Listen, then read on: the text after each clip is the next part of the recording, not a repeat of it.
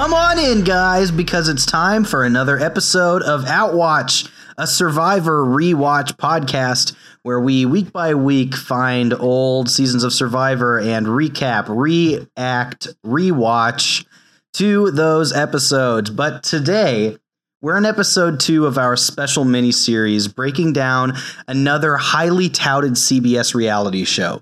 No, not Big Brother, not The Amazing Race, but the other member of the CBS reality Mount Rushmore, Kid Nation. This is a wild reality show where they make a bunch of kids go and start a town, and it's morally questionable. But we've had a lot of fun watching and breaking them down. So Adam has graciously volunteered to host us through this mini-series. And so, Adam, why don't you just go ahead and take it away? Thanks, Alex. So, I'm Adam, taking over, going to be leading us through this little mini series here, like Alex said. But I am not doing it alone. We're gonna start with I never gave anybody a question to think about before we started. Nope. Shooting from the hip. So I guess here's my question. Let's go with this. So of the 4 showdowns we saw. Which one was the most horrifying? I mean, the answer is easy. Yeah, I mean, there's an obvious answer, but just in case. So let's kick it over here to the person recording in the same room as me, Emily. Hello. Welcome to Outwatch.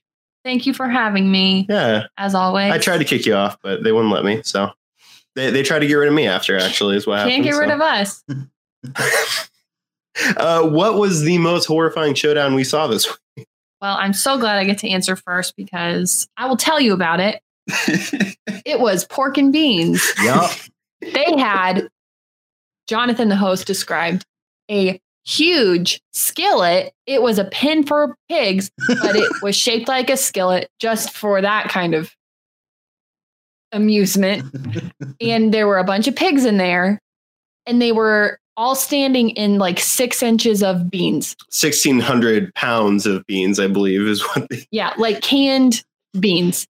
And the kids had to jump in there and fish around for a can for their team. And it was unnecessary. There were elements that made no sense. This was the kind of thing where it was like, how far is too far to fit something into a theme? I will let others continue to talk about this because I know it's their answer too. Hey, Scott, welcome to Outwatch. Hey, how's it going? It's going fantastic. What was the most horrifying showdown we saw this week? Oh, I got to piggyback off of the pork and beans. Piggyback. I did not even mean to pun that. That's not intended, but it works out. Yeah, I was grossed out. That's like the only one that I was like, oh, I don't know. I'm not a fan of like, I personally don't enjoy like getting super gross and dirty. Like as a kid, that wasn't me. So watching that, I was not having a good time. So yeah, on a scale of 1 to 10, how good is the pun, the joke, pork and beans in this showdown? I'm gonna go with a solid 5. That's pretty middle of the road. Cop out. Yep. All right, let's kick it over to Jen. Jen, welcome to Outwatch. Thank you. What was the most horrifying showdown we saw this week? Was the pork and beans where they got where they received fruit and vegetables as their reward? I believe so. Hold on, let me check real quick. That was part of also the horrifying part. Is that these children should just have been given fruit and vegetables from the very beginning. And it shouldn't be a reward to have nutrition. Correct. And then I would also like to make note of Greg nearly causing a concussion or brain injury as he dove headfirst into just 2 feet of beans. Listen, this is just how much that guy cares. A lot of grit there. A lot of grit. Yeah. So... Oh, and then you've already heard his voice, but Alex, welcome to Outwatch. Hi. What was the most horrifying showdown this week? Yeah, it's got to be pork and beans, and it's not close. You know how in Survivor Cagayan there was the Outback Steakhouse reward? Yes. Bush's baked beans really missed an opportunity here.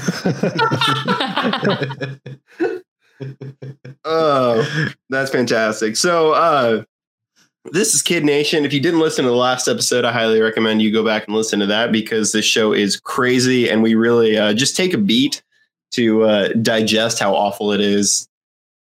Much like those children digested those beans. Yeah, exactly. If you are watching along at home, which I don't think any of us recommend you do, maybe you want to. Just I don't know what kind of person you are, but if you are watching at home, I think it is really therapeutic just to talk about it. So that's what we're here for today. In fact, it may be the only way that you're able to watch it. Yeah, it's probably. I recommend getting a group of people to watch it with, and then just digest it. Because if you're gonna watch it on your own, it's or just let us do that. Yeah, or don't. Just leave it. Listen, in these trying times, there are heroes on the front lines everywhere. Healthcare workers, delivery drivers, all of these essential services, and we here at Outwatch are honored to be doing the hard work of watching this show and talking about it so that you don't have to. I don't want to be compared to any first responder. Listen, we're all just doing what we can. I am literally wearing PPE right now for you, the listener. So we watched episodes 4, 5, 6, and 7. I grouped these together because we kind of talked about in episode 1 about how this was really set up to be a social experiment. And then CBS came along and turned it into a game show. And no lawyers obviously got involved because it wouldn't have been made if that had happened. But episode 4, 5, 6, and 7 are really our strongest theme episodes. And that's being really generous with episode 6 and 7, I will say. But episode 4, Kid Nation decides that it is their responsibility to tackle the subject of religion. We see religious strife when the council members mandate a religious service, though not any particular religion, just say that, I don't know, with some frequency, they're going to go to the chapel and have a religious service. Presumably the kids that are practicing different religions would talk about their religion.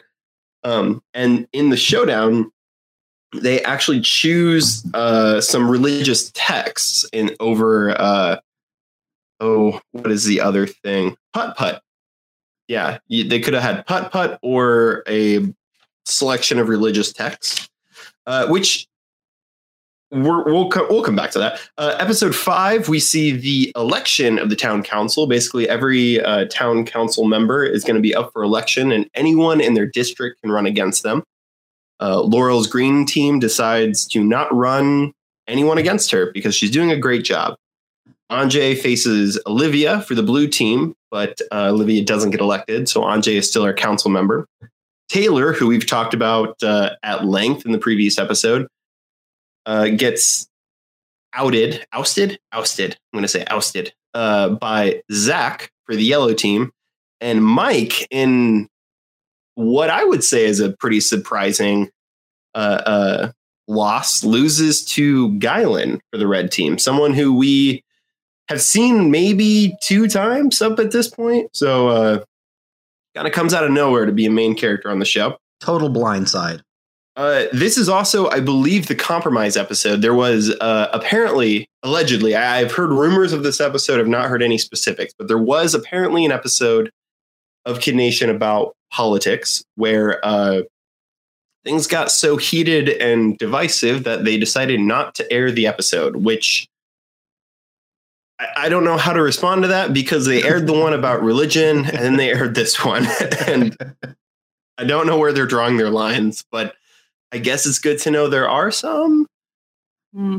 Anyway, episode 6, we see the town clean up the dump and fight each other in 1,600 pounds of beans and pigs, which we just talked about. And that's apparently supposed to talk about pollution and recycling. They recycled the cans. Yeah, that they recycled the opened cans specifically for the challenge. Yeah, I remember when they wasted 1,600 pounds of beans. I wanted to bring that up so badly. And then episode 7, the town council finds a treasure chest and needs to decide how to distribute the money to the town. And they decide to buy a bunch of instruments and baseball bats and footballs that the town can use together rather than give everybody money, because in their own words, they'll spend it on dumb stuff like candy, which is supposed to help us talk about wealth inequality, I guess. And how are each of you spending your supplemental checks that we got from the government? Much to the government's chagrin, we are putting it into our savings. No, we're spending it on candy. Okay, Jared. Oh, so these are our 4 theme episodes, and I really think that's the way we need to kind of frame talking about them. There are previous episodes that definitely had strong themes in what they were trying to tackle. In episode 2, they decided to kill a chicken, and that was supposed to be the discussion of should we eat meat in our society. And we learned that they're not very good at doing this. So obviously talking about religion, politics, pollution and recycling and wealth inequality is probably not going to go super well. Let's start off with Emily. How did you feel about the town elections? Did you feel like it was a good idea that the town council members that lost their election went to the same district? Like when Mike lost, he was still a member of the red team and had to serve under the man who usurped him alongside the people who voted against him. Yeah, I mean, that's how like general society works. It's true. Right. And I was interested to see the biggest thing. I'm going to redirect your question because this is what I have. You didn't need to say you were going to redirect your question. You could have so smoothly made me seem like a great interviewer by just redirecting. No, we have all this just kidding. No, the thing that I was thinking about this entire section of the episode was that the town was very routinely displeased with the council, and they had a lot of complaints about them. And I was wondering, when they got new people in power, would that change, or would they just become displeased with who was in power afterward? We haven't seen that yet. I wonder if things will change. But you know, there's also the fact that the newly elected council members know what it's like now to be overseen by a council in this crazy world. So they have more perspective. Yeah. So I think it's good that they did re-elections because people were getting real mad. Yeah. What was your favorite fight that happened in that episode? For the council seats? Yeah. Obviously they're playing this up like crazy, but Taylor and the guy who got her seat, Zach. Yeah, Zach. She just like came up to him the next morning as he was ringing the bell to wake people up, and she just screamed like, "Shut up" or something. I was like, this is like, if people could do whatever they want and not act like adults, that's probably how things would go for our politics. Yeah. Yeah, I thought that it was a mess. I thought the election like voting stuff was some of the most like compelling stuff of the series so far. Like I was thinking like, how could you format this show so that it ended like always ended in some sort of like, not necessarily a re-election necessarily, but like, yeah, I don't know, like some sort of situation where people can like, I don't know, some conditions have to be met where your team holds an election and then there's like an election potentially. I thought that was like good and like interesting to see. So the big thing that really kept coming up during that episode that I thought was interesting, at least, was the idea of leader and follower. Whenever anybody was talking about whether they would make a good council member, or whenever someone was talking to the camera about whether someone else would make a good council member, they kept repeating this phrase, like, I think they're a good follower. Jen, how did we feel about this way of categorizing the world into leaders and followers? Well, I think that's pretty black and white. But I think it like made it easier for them to like, because as children, like they do need some sort of like guide for them to make decisions, I guess, is what the production team was trying to help them distinguish the other children. I like leader, follower, but I would say like they were, I don't know, I felt like they were saying more like they were calling everyone that was followers as like lazy.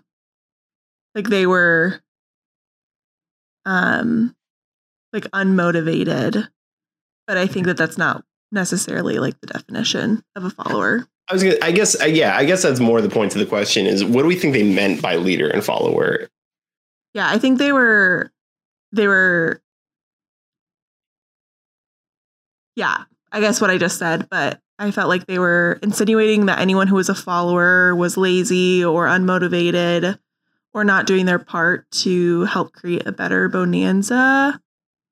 And I don't think that's necessarily what usually necessarily followers are. It seemed more like they were talking about the word like leader was what they used for like the loud kids, like the loud and like pushy kid, maybe not pushy, but like decisive ones, right? And it was like Guylan, who it turns out is like probably a pretty good leader, right? But is like more like soft spoken and like has less of the mic screaminess, you know, and he was being called a follower. So yeah, it's just like, you know, you think about those elementary like definitions of leadership, you know, it's like, who's the loudest? Well, I felt confused with that segment with Guylan because it was like he wasn't strong enough to use a shovel, so he was considered a follower. Was that what happened that you guys so that perceived as well? In the next episode after he won the election. Sorry. Yeah. They were taking the garbage to their dump site and they were digging out the hole, and Guylan really wanted to get in there with a shovel, but wasn't all that effective because he's 11 years old and Greg's 15. Right. And yeah, there definitely seemed to be like the undertone of what they were talking about in the next episode, as far as like, was he really a leader?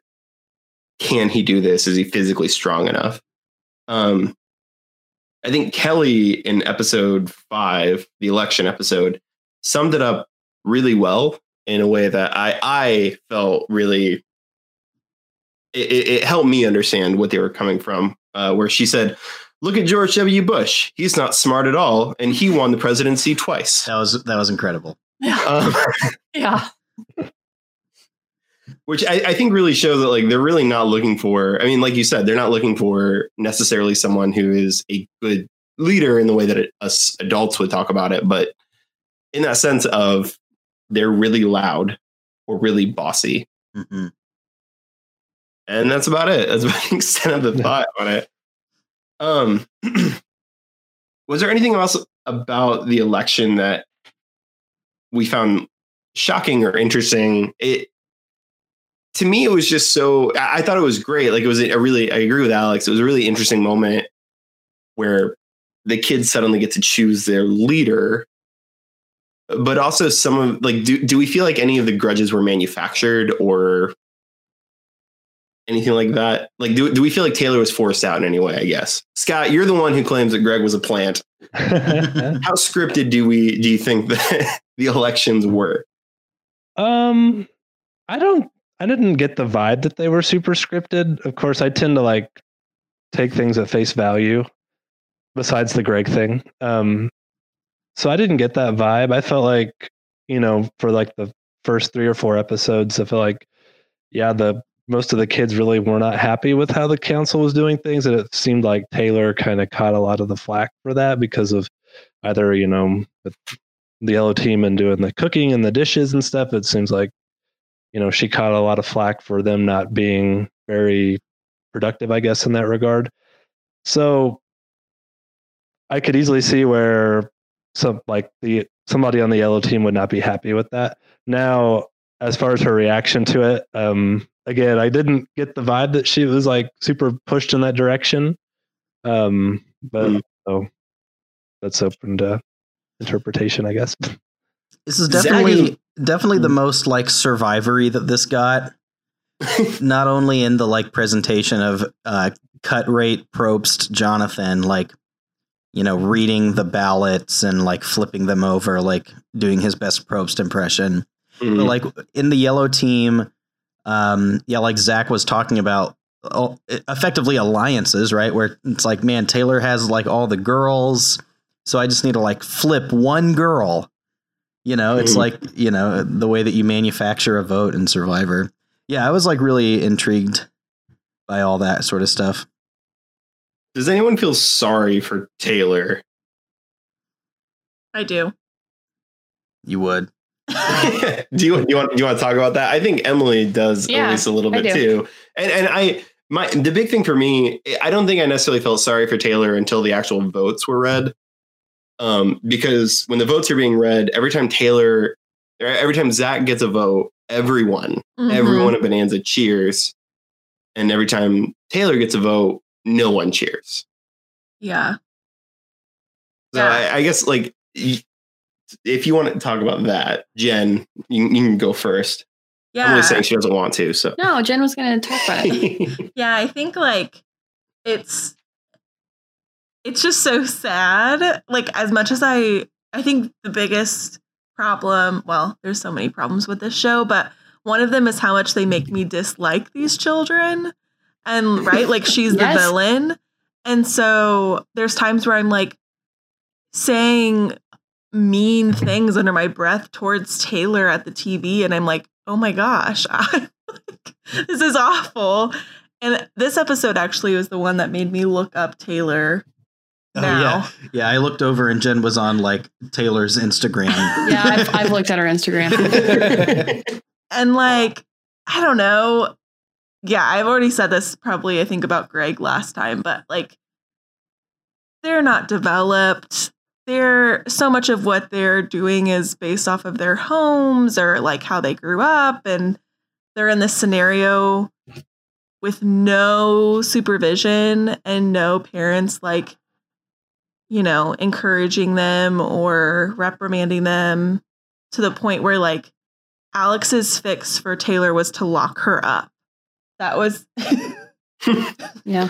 He was like, just put her in jail, which like, well, if there's there has to be some sort of, was the conundrum when they were like, okay, Taylor, you have to do this job. And she was just like, no. Now you reach the societal impasse where it's like, what happens when a group in power says you have to do something and someone says no?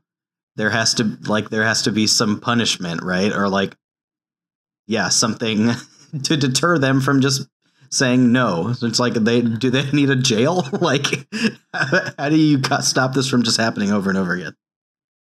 Yeah. And I think something that's strange is that I kept waiting during the voting for Jonathan to like, I don't know, like what you expect a teacher would do in that moment, which is like, guys, like, be nice. Like, Taylor has feelings too. Like, I don't know, like just what you imagine somebody trying to like care for that person's feelings instead of just letting them get roasted up there. But there's none of that.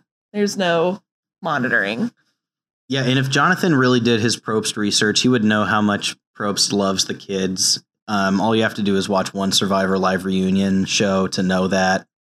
No way would our man, Jeffrey Probst, allow these kids to be hurt so badly. He would make Bonanza a better city. Jeffrey is the problem. With Jonathan, not Jeffrey. Make Bonanza great again. So there's an interview that the AV Club did a while back, and I was just rereading it to make sure I got the people right. But they actually interview a few people on the show, but they interview Anjay too. Like recently? Yeah, it would have been in 2018, 2019. Oh, okay. He works for Microsoft now. He's fine. Don't worry about Anjay. But he's talking about kind of specifically this election cycle that we see here, because Olivia is really pitted against him as someone who hates Anjay. And I think that like this is really the problem with putting kids, and I think Jen really summed it up well too. This is really the problem with putting kids in reality TV shows, because in order to create a story, someone has to be the villain. There needs to be someone to root for, and there needs to be someone to root, against. And in the case of Taylor, like that really doesn't seem fair to make the villain a 10-year-old. And in the case of Anjay, it hardly seems fair to make it Olivia too. But Anjay talks about how Olivia and him are still friends. Like they still talk to each other. And he's like, if I ever get married, like she's invited to my wedding. Aw. Which is really cool. But it also shows how, especially in this case, how manipulative the show is in making us feel these certain ways about different people. Mm-hmm. And especially children, which sucks. When in reality, it probably wasn't that bad. Like, I'm sure there were moments, because I mean, I've worked at summer camp. I know what kids are like, but I don't know. I guess, like, Emily, do you want to talk more to that, or do you feel like, which isn't to say that Kid Nation did an amazing job and we're just ripping apart for no reason. I want to be clear about that.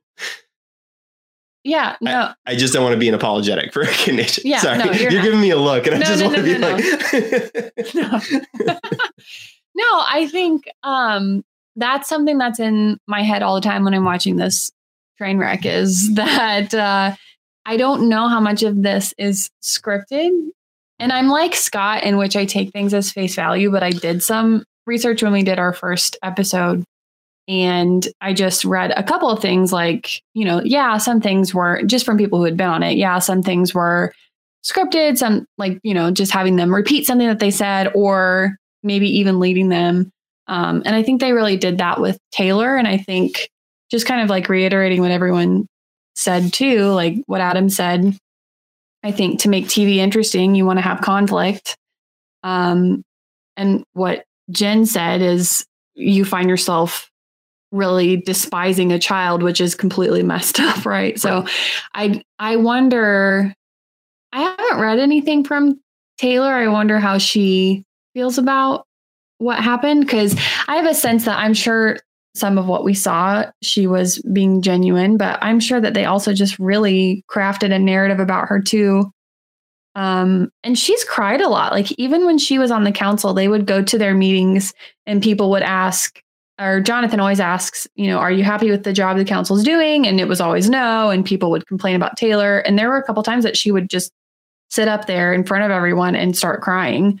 And that's not okay. Even if she were being a total brat and wasn't helping at all, to shame her in front of a group of her peers is probably not the best way to deal with that. Yeah, I would agree.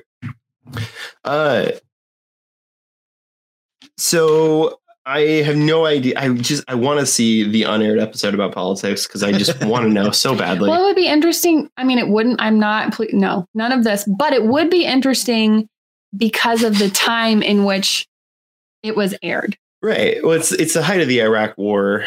Because we're already hearing kids saying some things about the president and politics in any of the other episodes. Right. I just cannot imagine how that. The problem is, I guess one of the problems with especially really young kids talking about politics is we have a tendency to parrot what our parents think and say. And so I'm just so curious what this is about, because how fully formed of an opinion can a child have about politics? An 11-year-old. This aired Yeah. in 2007. Is that right? Mhm. Yeah. Yeah, 2007, height of the Iraq War. Obama's starting to make a name for himself, but he's not. We haven't started the primary yet for the Democrats. So with all that in mind about politics, how do we feel they covered religion? Huh. My favorite little one-tooth Alex had his shining moment in this episode He's a great kid.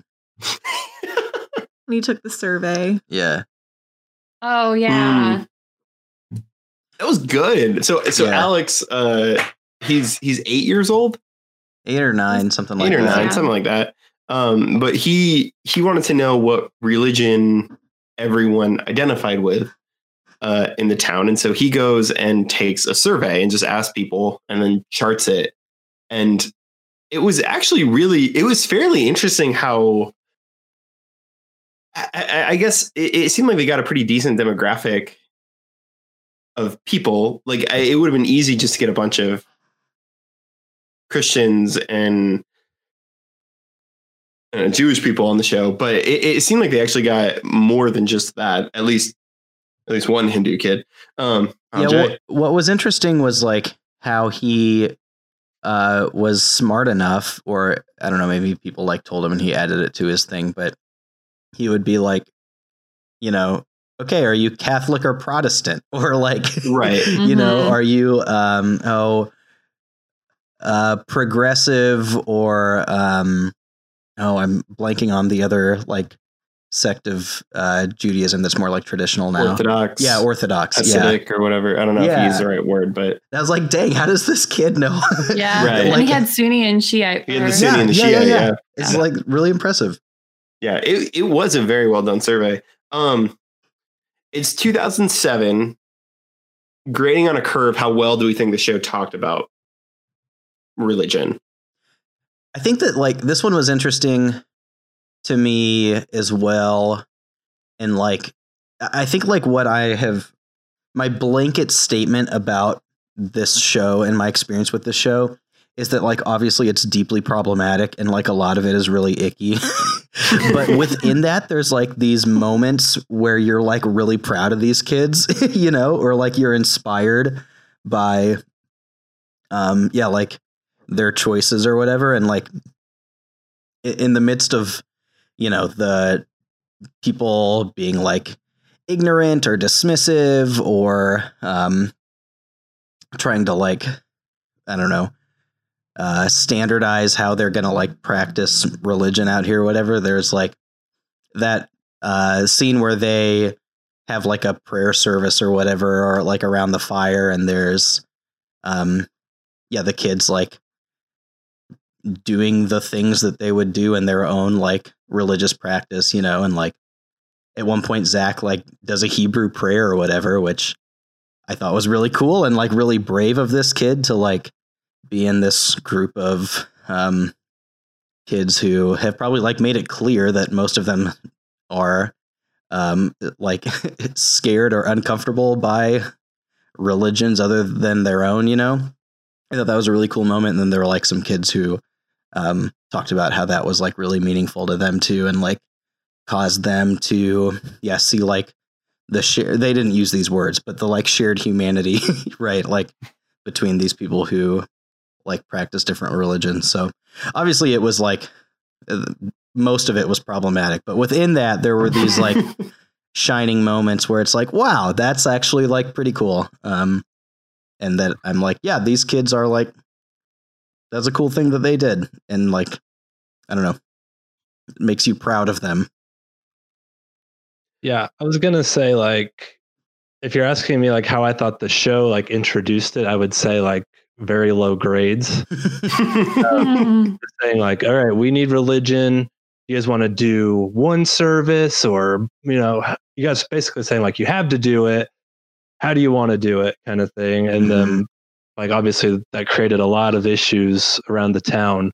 But like Alex kind of said, I was kind of like I don't know, like in the midst of all the chaos, like like in these 4 episodes, especially, like I found myself like, wow, that kid's really awesome. Like there's so many good kids on the show. Like, and like the prayer service, like the prayer circle around the fire, like that was just like a really uplifting moment. Cause like the kids truly, I thought, handled it way better than like the adults who were kind of pushing them in that direction, wanted them to handle it, I guess.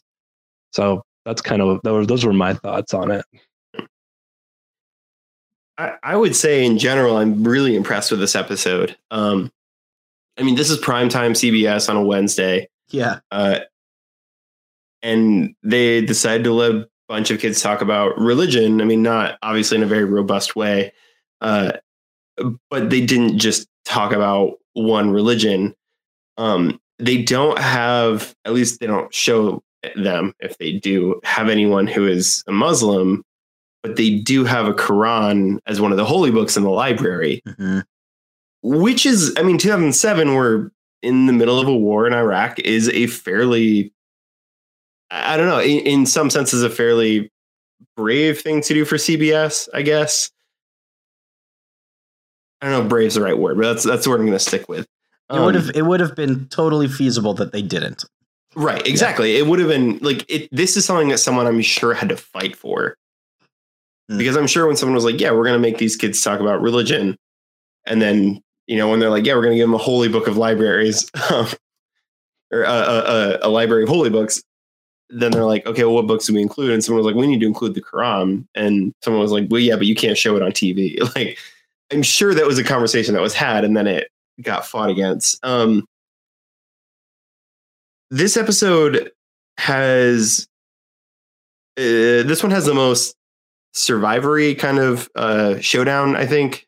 At least for a team challenge, it has the steeplechase, where they put the puzzle of a church steeple together because it's a religious episode. Get it? And then they crank it up and like lift it up so it's upright. And then as a result, if everyone gets it done in time, they get to choose between a putt-putt course in the middle of Bonanza or the Library of Holy Books, which I love. It's just so dumb. It's such a dumb. I love the rewards in these. Like, they're so ridiculous. Did you guys catch how he phrased it? Yeah, it was holy books or holy one or hole in one. Holy books versus hole in one. Get out of here! I didn't even hear that. That is how he phrased it. Like, I shit you not. Oh my gosh! That's incredible. Like, oh my gosh. Jonathan. He also described it as spiritual salvation versus instant gratification, which was real good. That's honestly is one of my favorite parts of the show, is when Jonathan describes the reward these little quippy ways. Hey, did you guys know that the gold star is worth its weight in gold? Literally. $20,000. $20,000. No, I just thought of, is there going to be a family visit? Oh. I mean, even Survivor does that. That's what I'm saying. Like, is there going to be a bunch of parents here soon? No, there won't be a family visit. I'm going to say that kind of tentatively because in a few episodes, I think it's closer to the end, they will get letters from home if they, as a reward. And then I know for the last episode of filming, which I don't know how you do that for reality shows that last 3 days for an episode, but for the last like day of filming or something like that, the parents were allowed to come on set. That seems we don't like ever a bad see idea. them on TV, but we do know they're there, which I think actually led to one of the start of a lawsuit for this show that never came to fruition. Yeah, that's not surprising. Yeah, but the lawsuit time out before you say that, the lawsuit was primarily about a parent saying that someone was essentially coaching their kid in what to say. Oh god. And so they were suing because they were saying this isn't people on a reality show, these are actors, and if they're actors, then they need to be a part of the actors union, and they have different rights than if you're just a contestant on a reality show. So they just wanted to make more money off their kid. I'm not going to go that far. I mean, there's definitely a safety thing that could have fed into that, and just like to show you guys, we're going to do it this way. But whose mom was that, guys? Was it Taylor, Mike? Do you know who it was? I don't know, actually. It didn't. I don't think. I think because the lawsuit was never actually like filed, we don't know. It's all kind of hearsay. Yeah, I have no idea. I do know. So in episode 7 that we watched, Devad burned her face with grease. Yikes! It was pretty minor. Like, let's give the audience an idea of what's happened. So she's frying potatoes in a pan, and some grease came up and splattered her a bit on the face, which is not okay. No. But when you say that, I'm imagining her dunking herself in grease. That's not what happened. I framed that poorly. Just so everyone knows. So that was, I believe, the second biggest injury of the season. The first biggest was a group of kids drank bleach. Okay, I forgot about that. Did they ever show that? Did they acknowledge that? I don't remember. Off the top of my head, I don't remember. I feel like they... That's just something I read. Wait, when did that happen? It hasn't happened yet. If they do show it, it hasn't happened yet. But I don't think it actually does make it into the show. That seems like something to sweep under the rug if you're seeing it. Yeah. So, what happened was in the speakeasy, the cleaning solution that they were using... the bottles apparently looks a lot like cream soda, and mistakes were made. Mm-hmm. But they just took like one drink. Yeah, no one was seriously injured from it. I think the only I hate that I'm about to say it, phrase it this way. The only big character that I think it affected was DK. By the way, what a legend DK is. Let's talk about DK. DK's awesome. Let's go around real quick and we'll ask like who was our favorite person over these 4 episodes. Let's start with Scott. Who are your favorite people? And it's allowed to be DK. Okay. DK's up there. I really like the Zach kid a lot. Mm-hmm. And I also found myself like empathizing with the Nathan kid as well. In episode 7, the one who won the gold star. Homeschool kid. Homeschool Nathan. Yeah. Jen. Who's your favorite kid in the whole in these 4 episodes? Pick your favorite kid. I wasn't ready to be asked second.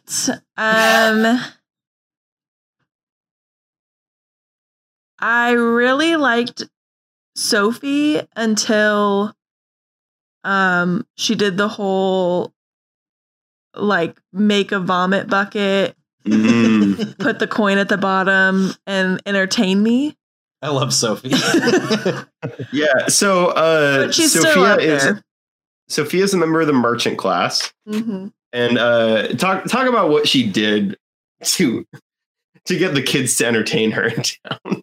Yeah, so she decided that everybody was so desperate for money that she wanted to see if they were desperate enough to stick their hand in a bucket full of it was mostly beans. Yeah, beans, rotten fruits and vegetables, dirty water, maybe. Yeah, oatmeal. Yeah, so just leftover food scraps. Mixed it together and said, there's 50 cents in here. Stick your hand in, and whoever gets it takes it. And these poor little kids who are desperate for money are sticking their hands in this gunk.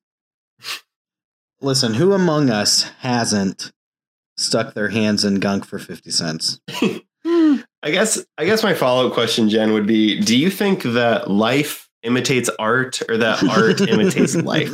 Oh my goodness. Gosh. Yeah. And then at the same time, I don't know if I'm any better than Sophie, and I probably would have done the same thing. So maybe I was just more disgusted at myself. So my final answer is Sophie. Sophia. Alex, who's your favorite child? This podcast is real weird if you really dissect it, huh?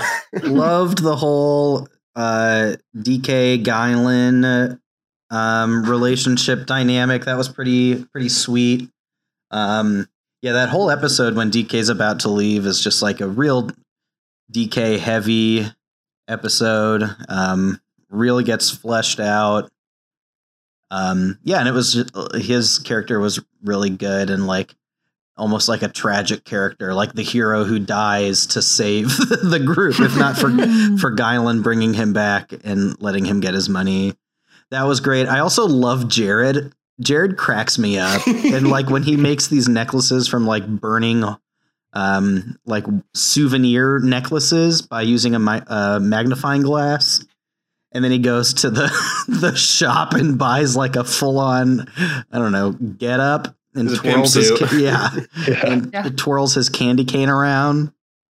That was some high quality stuff. Someone directed him to twirl the candy cane because it made him look more like a pimp. I just like we need to acknowledge that. Absolutely.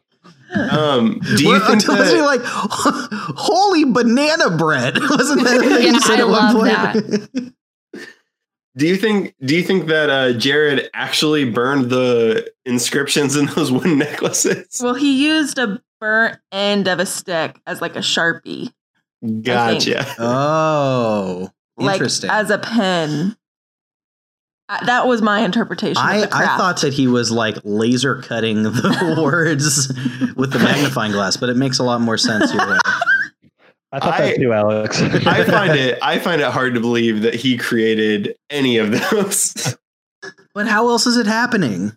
Happening right now.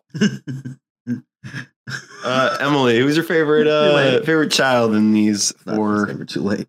It's happening right now. You fed me the answer, but I was going to say DK because I noted that right when they started actually paying attention to DK more and adding him to more scenes.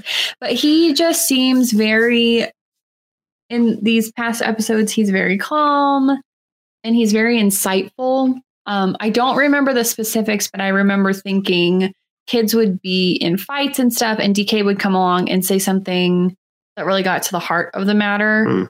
And he was just really kind with everybody.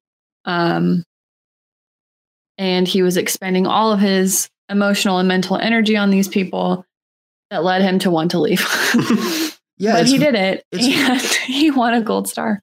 It's very like noble, right? Where he's like, his reason for leaving, which he ultimately doesn't act on, isn't like, I'm homesick or this is too hard. It's like, this is like a place that I don't want to be because there's like people who are more important to me. And this is like hard to have to deal with emotionally. Right. You know, it's like the best, reason we've seen. Yeah. Oh, so also I would Colton say and his girlfriend. That's another. That was a big deal. Do you think they're still together? Yes. They're married. Let's come back to that because I do want to circle back to that. But focusing on DK for a second, I guess the list of things I have for DK, he encourages Guylan after Guylan has the issues with digging the hole. DK and Blaine, he's there. We need to give Blaine more credit for when he's there. Greg and Blaine. Blaine is Blaine of Greg and Blaine. Okay. Genuinely didn't know who that was. So DK and Blaine bring the town together to haul water when the thing is empty. And then there's the whole like kids are fighting in the middle of the town square and DK yells at them and really says like helps focus them in on let's make the town better by being better ourselves. And then everyone is yelling at Taylor at the town hall, even though Taylor's not a council member. And DK is basically like, y'all are bullying Taylor. Let's not do that. And actually, there's some I've read in a few different places for recaps of the show that say that Taylor almost left that episode, but because of DK stayed. I don't know how true that is because it doesn't seem to me like that's the case in that episode, but I don't know. So DK really like stands out in that episode. But the other thing to remember about that episode is that's the episode where Taylor is really being shown as a villain. And so basically the whole episode is Taylor's a villain. Here's DK. Taylor's a villain. Here's DK. DK comes to the rescue of Taylor. Which feels really manipulative to me. At the end of the day, like I think DK really seems like a good guy, but I don't know. That episode in particular really like rubbed me the wrong way in terms of the way the show is produced, especially given the whole like kid thing that we've talked about in the earlier part of this episode. Not wanting to hate kids. At the town meeting, like if you guys remember, Taylor was crying so hard when DK like stood up and said he wanted to leave. Like they panned over to Taylor and she was a mess. Yeah. And so I believe like she wanted to leave. I mean, I would believe it. Yeah. Okay, I want to move on to showdowns, and then we'll go through like the town hall really quick, go through people leaving and the gold stars, unless there's something else that we want to talk about. Well, good. All right. Carry on. So we've talked about the showdowns a little bit already, two of them at least. The steeplechase was episode 4, the one about religion. They build a church steeple, the holy books versus the hole-in-one reward. Yeah, I don't know if we need to talk about that anymore. It was good. It was very Survivory. It was fun. Yeah, It was very Survivory. Yeah, well, Survivory. It was a good challenge. Not a lot to dissect about it, honestly. The episode 5, episode 5 is called Viva la Revolution because that's what Zach yells after he gets elected.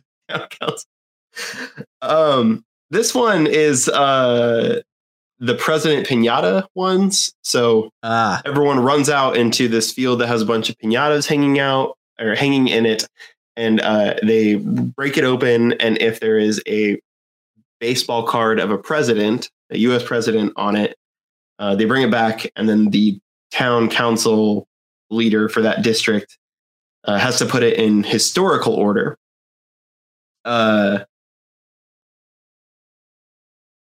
The 2 rewards for this one are it's a barbecue in which Jonathan calls it a political party. Yeah, no, Jonathan. I don't understand. Versus toothbrush, floss, and mouthwash, which you probably could have gotten a hint of because right before the showdown, a group of girls are brushing their teeth with baking soda and saying, "I really could use a toothbrush." Yeah, they always make it real subtle. I know. How did they not give those kids toothbrushes? Right? That's a really interesting question. Especially because as they were deliberating, Laurel was like, yeah, I have braces. I know a lot of people have braces here. We really need toothbrushes. Yeah, you do. You have a college education's amount of money in your mouth. So brush your teeth. I cannot believe they did not give them toothpaste. I think they gave them baking soda. They said like this will have to be better than the baking soda. Yeah. So were they using their fingers? That's the thing is the show or the episode right before it, they don't have a toothbrush. It's just their fingers and baking soda. That has to be staged. Right? I can't believe it though. Right? Good grief. That's not a thing. Like you get a toothbrush on Survivor, don't you? Like I actually just looked it up. They it seems like they give them like a very simple toothbrush and like baking soda, but not like toothpaste. Minty toothpaste. Yeah. Yeah. Yeah, which makes I don't know. This is one of those episodes that makes me really question how much is staged versus reality show. Because, I mean, like we said, it's very unlikely that these kids didn't have a toothbrush. But if that was the case, why wouldn't the town council pick a barbecue if they have a toothbrush already? Mm-hmm. Yeah, they probably didn't have toothbrushes. So, Yeah. Gosh. I don't know what's happening. Anyway, this show's awful. The next episode 6, is the cans hidden in the 1,600 pounds of beans with pigs. Yeah, just move on. Because it's pork and beans. I always thought it would be funnier if they did this episode and then the next, and then did the previous episode. So it looked like the barbecue was with the pigs that they had. Let's not forget that they showed all these girls and stuff covered in meat, and then they were like, no, we don't want it. Where did it go? Did we throw it away? Great question. I was upset by that. Probably. That's a really, I mean, I literally thought to myself, was it plastic? Was it like the little kid toys where you have like fake hot dogs and stuff? It went in the same place with the 1,600 pounds of baked beans. And the that's probably, pizza party. if they had chosen the barbecue party, they probably would have eaten the baked beans, but then they had a bunch of them left over. So they're like, well, we'll throw them in the pen with some pigs. This episode's reward is, it's up there as some of my favorite duality. It's dune buggies with unlimited gas versus fresh fruits and veggies. Which I guess is supposed to emphasize the choice between pollution versus not pollution. Yeah, that one was a stretch too. Yeah, It's Mother Earth versus fossil fuels. Yes, Yeah, that's what he right. said. That's right. What did he say? Mother Earth versus fossil Yes, fuels. Mother Earth. Yes. I made it a point to write down all of them. I so appreciate that. I think that I was usually like, write them down. I read it. Oh no, I did write down that over here. I missed it. I wrote it down in the wrong place. I think that was like the camera crew going back to the main people and saying like, hey, like we just noticed a lot of the kids coming up and saying that all they have are potatoes. Do you know, the next one, can we like maybe make I don't know, the fruit, vegetables? Fruit? It's Can we get Pharaoh a cucumber? I picture him sending some intern to Walmart real quick. I need all of your vegetables. We got 40 kids. We've only been feeding them potatoes. We realize really now messed our up. mistake. Right? No. It's for TV. It's fine. maybe like I'm help with calling the police. their cavities didn't happen because they're just eating potatoes.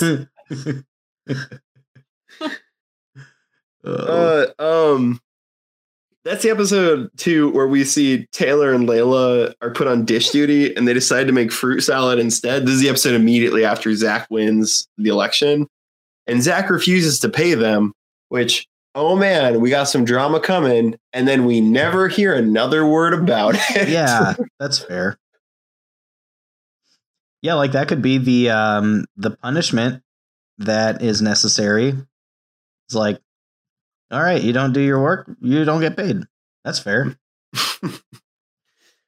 And then in episode 7, we get the egg launch, which is where half of the team, or a majority of the district, is using a slingshot to launch a golden egg over a wall.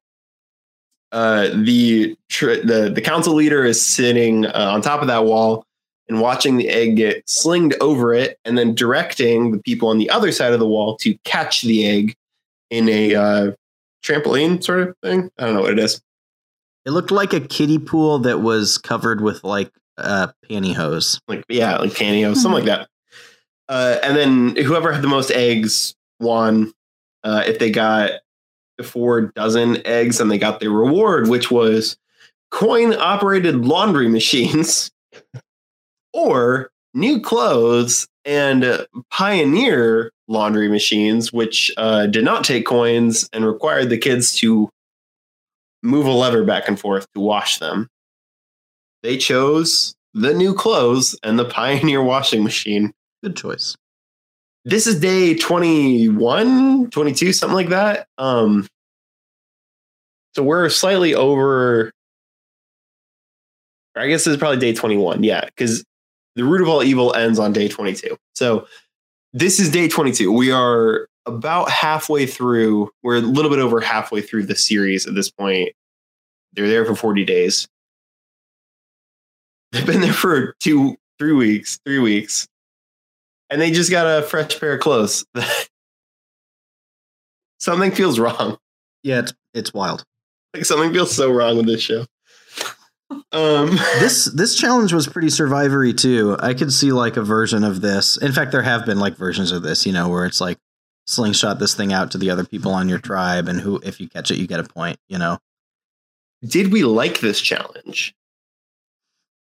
I liked it. I thought that the eggs. Was there a thematic reason why they were eggs, or was it just like ooh gross? They were eggs? gold. Yeah, I was gonna say the theme was that they were gold. Hashtag money. And they broke. Yeah, from like a visual perspective, I wish that it was something that was like easier to see, like flying through the air or being That's what I caught. thought too. Like a beanbag or something. But I thought it was interesting in that it was like a different sort of skill set, and it requires the like team captain there in the middle to do some like strategic communication. I thought it was a fun one. I also had a hard time not thinking how wasteful it was. Yeah. But I think that's you were thinking that the kids could be eating these eggs Yes. instead of the potatoes. Yeah. Nah. I want to know, because they needed 4 dozen for the reward, which they got. I just want to know how many eggs they broke. Yeah. Definitely like 2 or 3 times that, right? Probably. It wouldn't surprise me.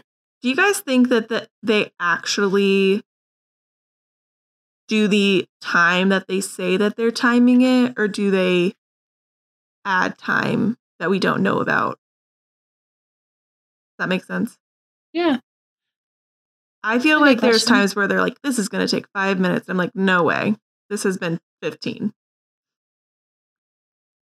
Yeah, I've wondered that, like a version of that too, with like how do they test these to know if this is going to be too easy or too hard, and like what the time frame to shoot for is. Well, Because it's what you kids. don't see is the 40 kids that are off camera that are just testing everything. I actually, that's like a good point, because it seems like every challenge also, like, they finish right under the wire. Like, what if they don't actually have a time? Like, I don't know, maybe they add all the times in post. Like, they don't actually say, you have to do this in 15 minutes. They just like go, and then they make Yeah. it such that they always finish with 3 seconds left. Yeah. I actually had that thought today as we were finishing up, because I remembered one of the first challenges was the reward that they chose were more outhouses, because they only had one to begin with, which was disgusting. And I thought to myself, they try so hard with these themes. Would they have actually continued the outhouse over to a next episode if they didn't win that challenge, to give them another opportunity to win it? And so I just can't imagine some of these things that they've put up as rewards that they would just be like, all right, well, guess they aren't brushing their teeth for 40 days. You know what I mean? Well, did they? Guess they're going to share a toilet for 40 days. That's a good point, because I think the time that they didn't win the reward, did they not win a reward? It was like the second episode, right? It was the only time Yeah, they didn't so- actually win. But we didn't know what was in there, so maybe it was the same thing. Yeah. No, they knew what was in there. It was Did they? it was the frozen pumps and the non-freezing pumps You're right. and the water slide. Well, It was no, hard I to guess they hide knew about the the water water slide. slide. They didn't know about the pumps until after. I think that's a really interesting theory. I think it's wild to think, though, that they're like, well, we need to give them a washing machine, but we don't need to give them more than one water pump and one that doesn't freeze. I don't know. I think you're right though. That timing question it seems suspect to say the least. It's like they always finish right at the buzzer. Right. The like eggs one is different in that like it's get this many things, you know, so it's not a time limit. It's like a counting thing. Right, but they needed 48 eggs, and the Blue District collected 38. Yeah. Wild. I know that the next 2 episodes they do fail the task, but I don't remember off the top of my head what the rewards are. Spoilers. Sorry. I know you guys are so invested in this. Our viewers are. Okay. Anything else anyone want to say about the showdowns? Honestly, I like the showdowns. I think they're fun. I think the challenges are stupid, or the rewards are stupid, but like, I don't know. I think generally speaking, they're pretty fun things. Yeah, besides pork and beans, I thought they're all pretty good. Pork and beans is the epitome of something that would absolutely happen at a camp if someone had enough beans. Yeah. I was thinking that too, of like, man, this is terrible. But then I did think like, actually, I'm sure there's summer camps that have done this. I described in the last episode a game that we played in a mud pit where we caught pigs. This is not that far removed from that game. Somehow a bunch of loose beans, though, sounds so much worse than mud. And also the pigs were not necessary. It was pork and beans. What do you mean it wasn't necessary? They were looking for cans in the muck of beans. They didn't even touch the pigs. I would say the pigs were kind of like huddled in the corner, I feel like. Yeah. Well, it's also like they basically were like, it's not going to be gross enough for the kids to dig through beans. We need the kids to also dig through pig poop. I didn't even think about that being in there too. Right. This just keeps getting worse. Those pigs are over there in the corner like, guys, what's going on? What's all these beans, or what are these small things running around for? I'm into the beans, but I feel like it also adds like, I don't know, I'm worried about the little ones, but I'm like an element of danger or unnecessary risk with these pigs like hurting the children, which maybe that isn't true. But I felt that way with the sheep as well. That like there's just moments within the show that I feel like we're just minutes away from an ER visit. Like with Taylor and the slamming doors, I was like, oh, like I was flinching. Like, oh, fingers, like, oh, her finger, like she is gonna get hurt. Like I was just like holding my breath, just waiting for something to get smashed. Yeah. Okay. I want to read more about injuries on this show, but it's just a couple of big things is all I can Or the find. kids with the vegetable peeler. Yeah, Oh, yeah. I hate that. I hate that. Yeah. I mean, Yeah. I know that kids like are fully capable of cutting fruits and vegetables, but like you teach them. You give Right. them teaching knives and you work with them. And then they work up to peelers and the sharp knives, and it's just crazy. Yeah. I have no idea how they got away with this. I really want to believe that we see these really small snippets of the kids cooking, and in reality, there's an adult doing most of it. that has to be it, right? How are these kids like making enough food for them to like live off of every day? Deal with it. Deal with it. If they don't like my corn and potatoes, then they're just gonna have to deal with it. That was my Taylor. I'm a beauty queen. Which I did check it out. She did win a very big crown when she was little. How does it compare to a Zeta Pledge crown? I mean, it puts yours to shame. Damn. Okay. All right, let's run through the town halls and the gold stars real quick. Episode 4, we see Cody leave. He missed his girlfriend, who he's liked since 3rd grade. He's 9 years old. As a reminder, you go to 3rd grade around 9 years old, so it's not that long. In the life of a child, it's exceptionally long.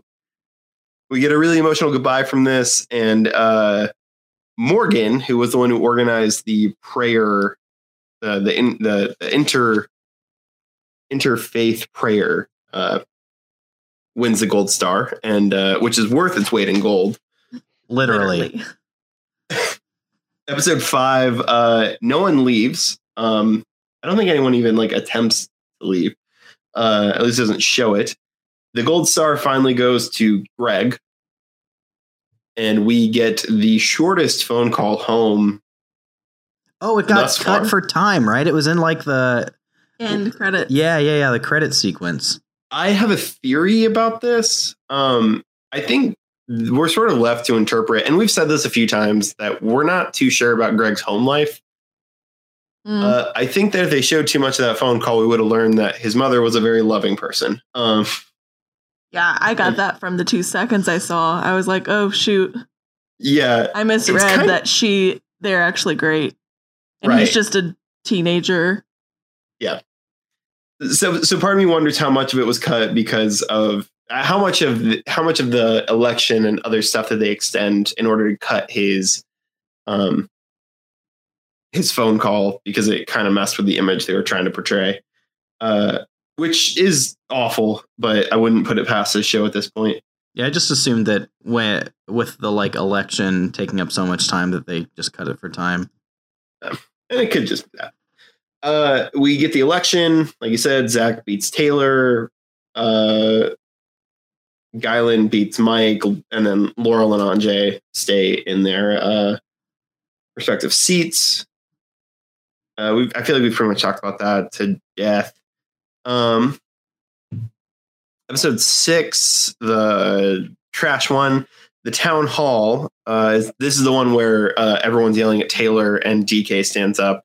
We almost get a DK exit, and by extension, a Taylor exit. But Guylan convinces him to stay, and DK gets the gold star because he's been crushing it. And then episode 7, no one leaves.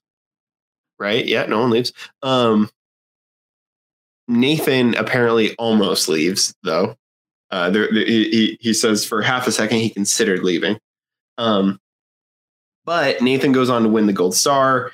Nathan was the homeschooled kid. We haven't really talked about him at all, and I don't think we need to go too in depth into him because we've been watching this town for 20 days, and we just now met Nathan, who has apparently been bullied by Greg this whole time, and we haven't seen it at all. And then Greg apologizes. So I don't believe that for a second, but that's just me. Yeah, I'm like, I still don't understand why he won. He's a hard worker. Yeah, but like, wasn't it Pharaoh? Was that the other kid's name? Like, yeah, but Pharaoh just started working hard when he found out there was money on the line. So you hate to see that. You hate to see it. Yeah. Is that the kid that like his mom needs the money? Yeah. So that's actually a really interesting thing about this episode is in the episode where we're talking about the root of all evil, money, we get, I think, more of those my family could use this money kind of things than we've gotten in previous episodes. Which I don't know how much that has to do with, people need money and it was like thematically relevant, or if it just was the only drama they could drum up for this episode. Yeah. So Pharaoh, and then Devad, who has been like selling goods at a snack shack for a while, has been campaigning to get a gold star herself. even going so far as to nominate herself. Doesn't get it, and we end the episode with a Greg-esque supervillain talking point that they will see how hard I work. You'll all see. I guess anything in particular that we haven't covered already that we want to talk about with the town halls? Glad that Greg got his. He had a rough start, but he's really come around. Happy that he got his star, which is worth its weight in gold. Literally. I'm sorry, Scott, you go. Oh, you go ahead. Sorry. I was going to bring up Cody again when he went home because of his girlfriend. What about it? I was deciding if I wanted to say what I had been saying all along about Cody. Cody would throughout the series or episodes say I just really miss my friends, and I would say, Cody, you don't have any friends. So mean. I know. I'm not. This is what the show does. He's 9. Cody has a girlfriend. And then Cody has a girlfriend. Okay. And she had wrote him a letter with her little school picture, wallet size school picture in there. And he is holding it and he is crying over her. And it is hilarious. That's the third grade 2007 equivalent to the "you up" text. You up. Yeah, and then I also want to bring up that episode, it was snowing. It actually started snowing, and I just wanted to reiterate how this should have been thought out, what season they chose to do a show where kids are living in the elements. Maybe just don't put them in the desert. I don't know. Yeah, there's that. There aren't any cool ghost towns in the mountains though. I have one final question, and then we can call it, unless there's something someone is desperate to talk about. And that's, there's a running theme throughout this. All 7 episodes really, with the saloon, where the kids are really mimicking drinking, and not just I'll have a root beer and then drinking that root beer, but going so far as to doing shots of soda and things like that. I guess, how do we feel about this? Do we feel like the producers probably shouldn't have let that happen? Is it harmless? I mean, I feel like, didn't you do this as a kid? Not Jaeger bombs. Okay, you're right. Greg did do a Jaeger bomb at one point. True. I didn't do Jaeger bombs. But I don't know. You would pretend that you're, taking a shot of Coca-Cola or whatever. Mm-hmm. Also, it's inevitable when you say and here's the saloon, right? Where they're going to be I'm gonna go drink beer. I'm gonna go drink my sorrows away. Wasn't that a thing that Cody did? Yeah. He was I need to get my mind off of this, and goes to the saloon and orders a root beer. Incredible stuff with the sad harmonica music in the background. I don't know. I get where you're coming from, Alex. It just it's every time I see it, it just makes me uncomfortable. It's cringy, but it's also probably stuff that you or I did as a right. But it just doesn't make it any less cringy, right? Yeah, I think it's also what they see on TV and movies and stuff, right? Which is basically the theme of the show. Oh, I don't know. It just makes me feel weird, but also I definitely did that as a kid. So I did not. You were so straight-laced. So I don't even I can't remember doing anything like that. In the 8th grade, I played Coke Pong But it was like warm and flat. So it was Ew. terrible. See, when I was in high school, we played diluted Diet Coke Pong for the same reason. And that was the reason, was there's now like a lot more incentive to win because you don't want to drink the diluted Diet Coke because it's disgusting. Oh, Fair. All right.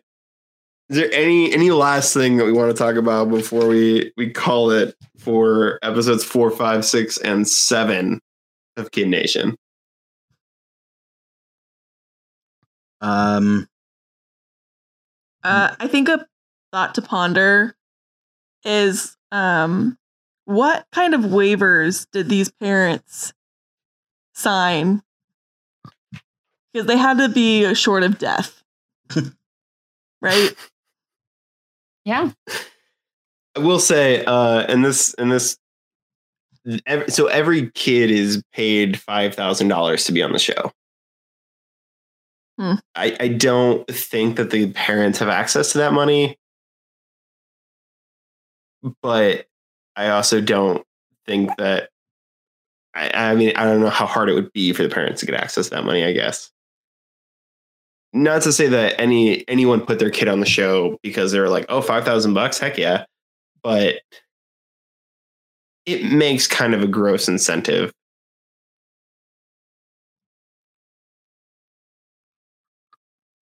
Yeah. Yeah, I guess we have one final question as we sign off here.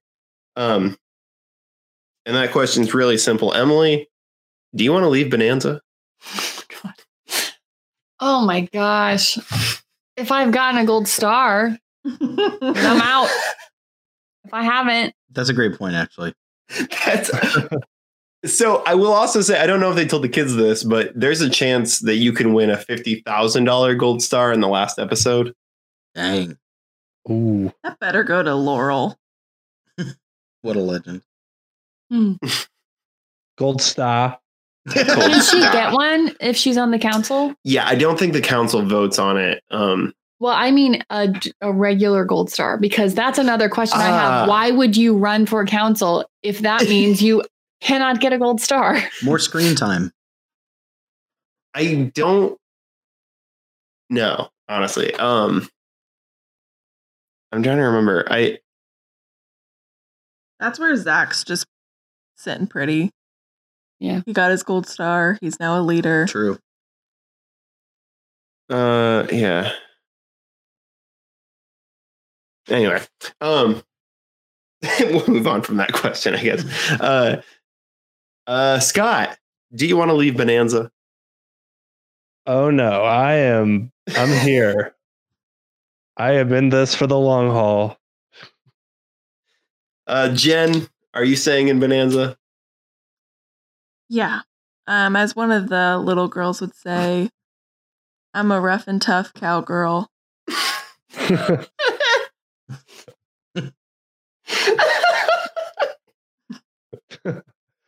I don't remember her Alex, name. do you want to stay in Bonanza?